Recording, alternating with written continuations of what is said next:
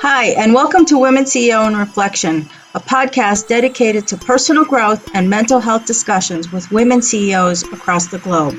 It's here where inspired women get candid about what drives them to succeed and the personal challenges they've encountered on their path to success. So if you're a woman on a mission, this is the podcast you don't want to miss. So sit back, relax, and let's get candid. Hi, and welcome to Women CEO in Reflection. I'm your host, Marisa Jones, and I'm joined by my co-host, Neil Haley. Today's guest is Samantha Pillay. She overcame physical limitations from birth and became South Australia's first female urological surgeon. She's a passionate businesswoman and entrepreneur and founder of Continence Matters, a center of excellence in treating urinary incontinence, and the creator of an online course for health professionals. Samantha is a 3-time international Amazon #1 bestseller author, and her book, No Recipe Cookbook, helps kitchen phobes save time, money, and calories with basic cooking tips.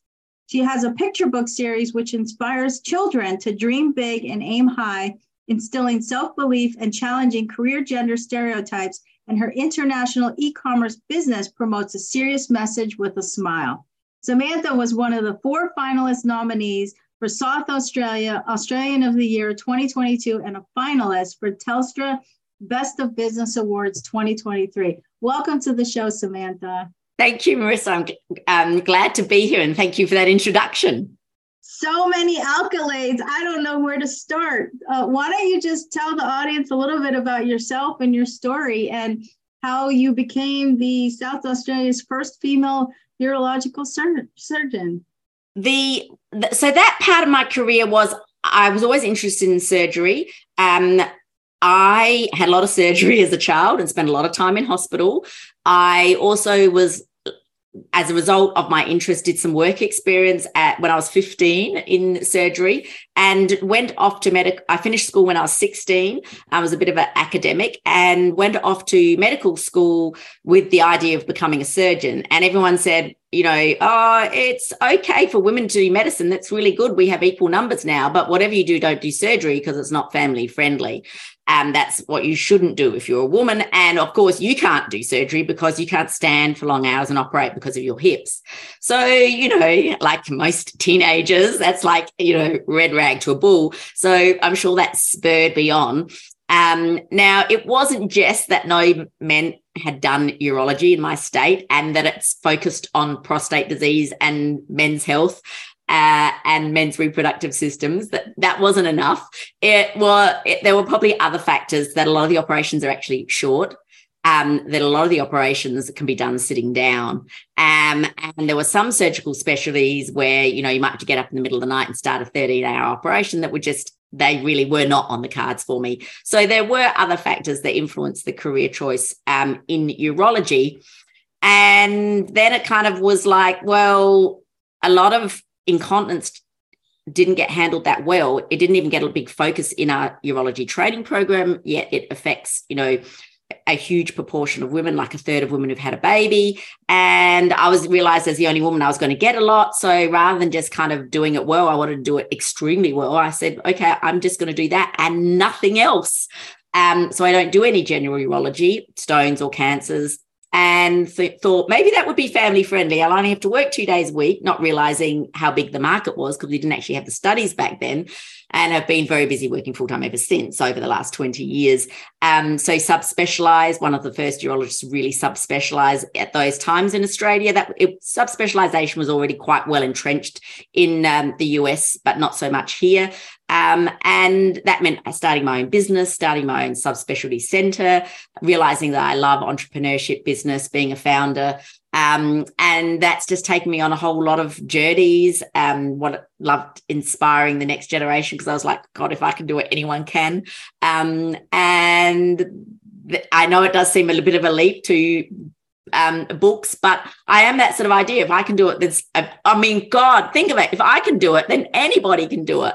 And I was time poor, couldn't exercise, had to manage my weight because of my hips. And it's like, oh, well, God, I've just realized that if I throw my cookbooks away and cook intuitively without a recipe, my life and I shop once a fortnight, my life is fantastic. I write a book about it.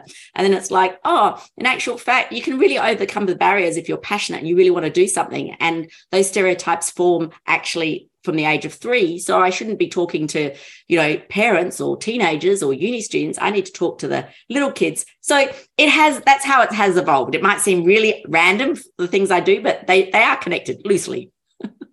I love how you determined your target audience was a little kid. I think that's fantastic because that's exactly where we get imprinted with our ideas and our values and our expectations and everything that drives us to be who we are, right? So that's fantastic. It starts with self-belief. So you must have had a lot of it. So you mentioned you overcame physical limitations from birth, but you must have had a positive environment, right, that was imprinted on you to give you that drive because you're so driven and you have I can tell you have a passion for life and you have a passion for just doing and getting things done. And you don't have that limitation that most people have put on themselves. Yeah, I that is really interesting. And in actual fact, the answer is probably no. And so maybe for me, it was partly fueled by self-doubt. And wanting to prove myself against the odds. I also didn't fit. So with stereotypes, it's like, oh, you being a surgeon, it might not be pretty, it might not be feminine, it might not be fashionable, it's not seen as society as family friendly. So there's all these stereotypes. Now, I was slightly free of those stereotypes. My parents' mixed marriage. I was in a school where, there was no one, I was the darkest coloured skinned person in my class and the only one that had any, there was, I think, one person of sort of Italian and one person of Greek heritage, but a very, Anglo-Saxon Caucasian background. So I was the coloured girl. I couldn't exercise or play sport. I was very academic. I had to struggle to keep myself from being slightly chubby, which would be considered as skinny in today's terms, but in those days, or everything was against me. So I wasn't Asian, I wasn't English, which was my parents' heritage. I wasn't Australian, and that probably liberated me from some of those stereotypes.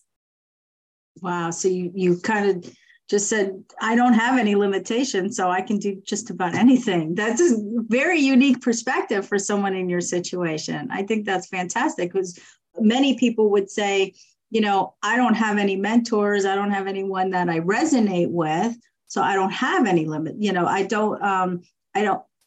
wouldn't know what to aspire to, right? So it might keep them down because we're always looking for role models and we're always looking for mentors. Where did you find your role models and mentors growing up? So I was pretty lonely, as far as social, as far as friendships. I couldn't, go on school camps. I couldn't play sport. At lunch, I'd have to sit and watch the other kids play. I was in a wheelchair when I started school. I couldn't even kind of move. So I didn't really have role models. I didn't have strong role models. My mum was a stay-at-home mum. And I didn't really have positive relationships. So that all sounds very weird. But what happened was I looked at my future and I thought, and I was in chronic pain all the time. And I thought, if no one can help me, there's nobody. I've got absolutely nobody to help me. No one can fix my problems. No one can help my pain. No one cares. No one wants to even hear about it. I don't need to whinge. No one wants to hear a whinger. And I thought to myself, well, it's up to me. I can either look for sympathy and self-pity, look for handouts and spend a life on a disability pension and live a pretty poor life, or I can do what I want and it's my responsibility, nobody else's, and no one's coming to save me.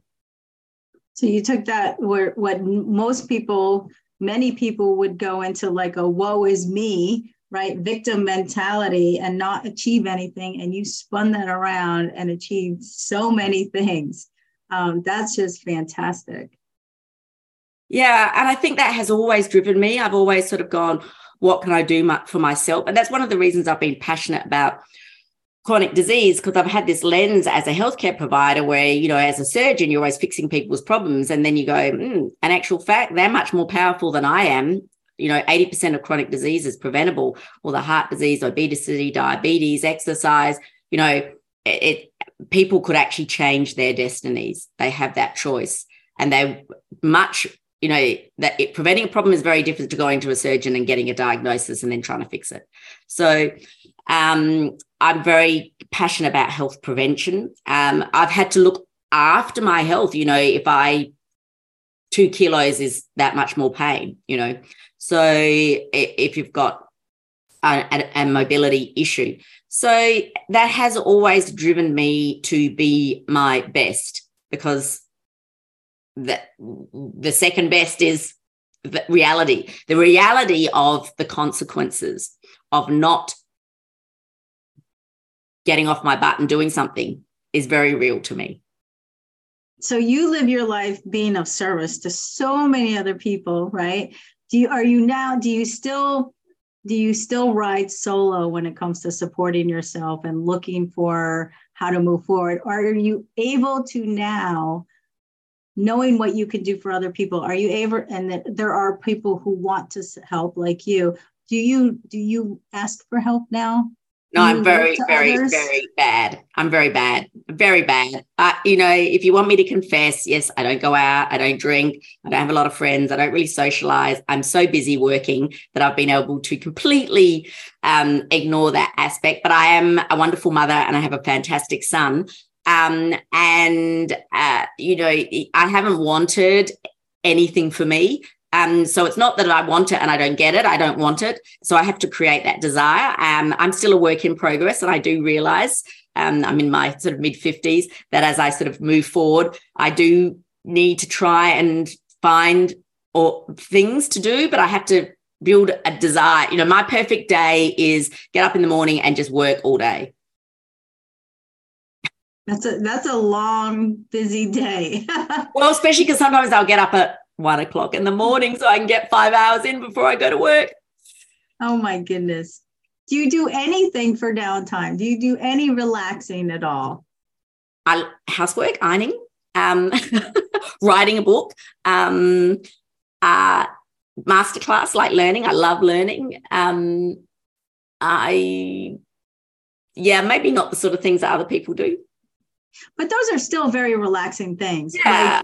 Cooking. Those are things, they can be very meditative. Ironing and cleaning, all of that could be very meditative. Writing is huge. I mean, in my coaching, I always, a lot of my coaching program is around journaling and journal prompts and getting, things on paper. So writing is very much like that as well.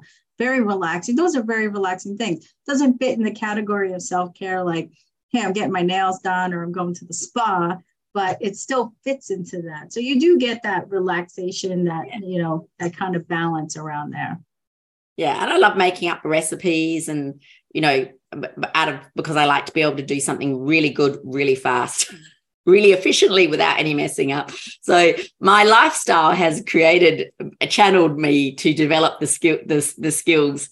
I think, I'm happy. It doesn't worry me. I used to worry about not having enough sleep. I don't worry anymore. I used to worry about, not going out enough. It doesn't worry me anymore. I used to worry about working too much. Now it doesn't worry me anymore. So I think, that's what happens with age. We're more comfortable in our own skin. Absolutely.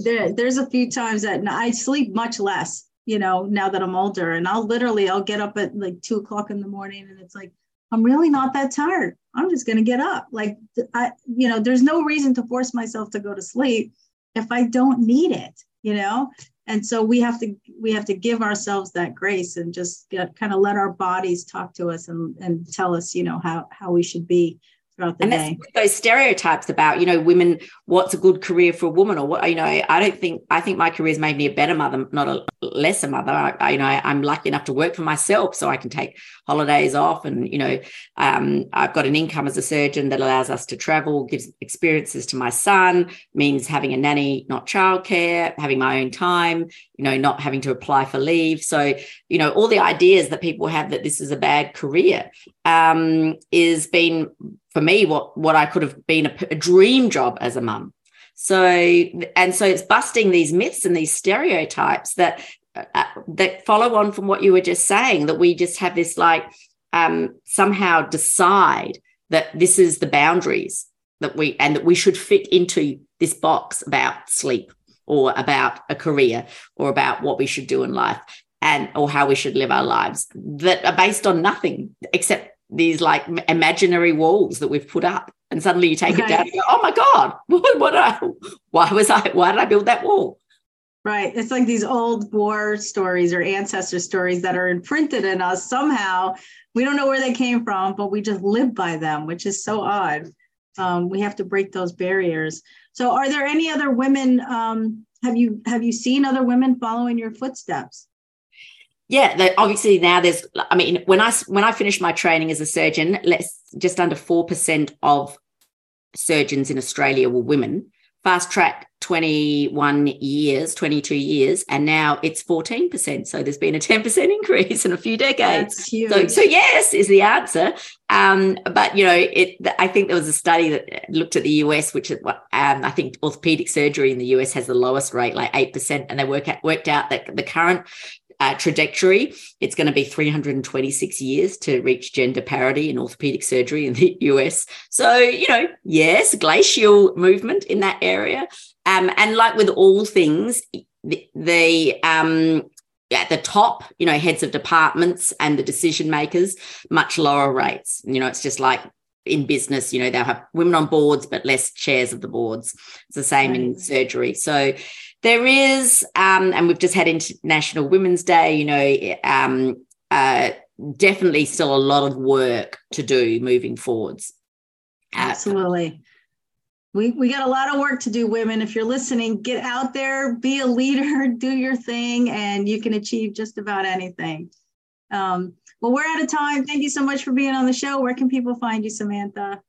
The easiest way is my name. So samanthapillay.com. That's my website. The shop samanthapillay.com. My website leads to links. So, hook up with me, LinkedIn, TikTok, Instagram, Facebook, Twitter, you name it. And find out more about the books. If you've got kids, you can download free colouring pages and activities for the kids from the website. So, and there's a few recipes if you can't cook. Awesome. Thank you. Great having you. Thanks for being on the show. Thank you, Marissa. Thank you for listening to Women CEO in Reflection.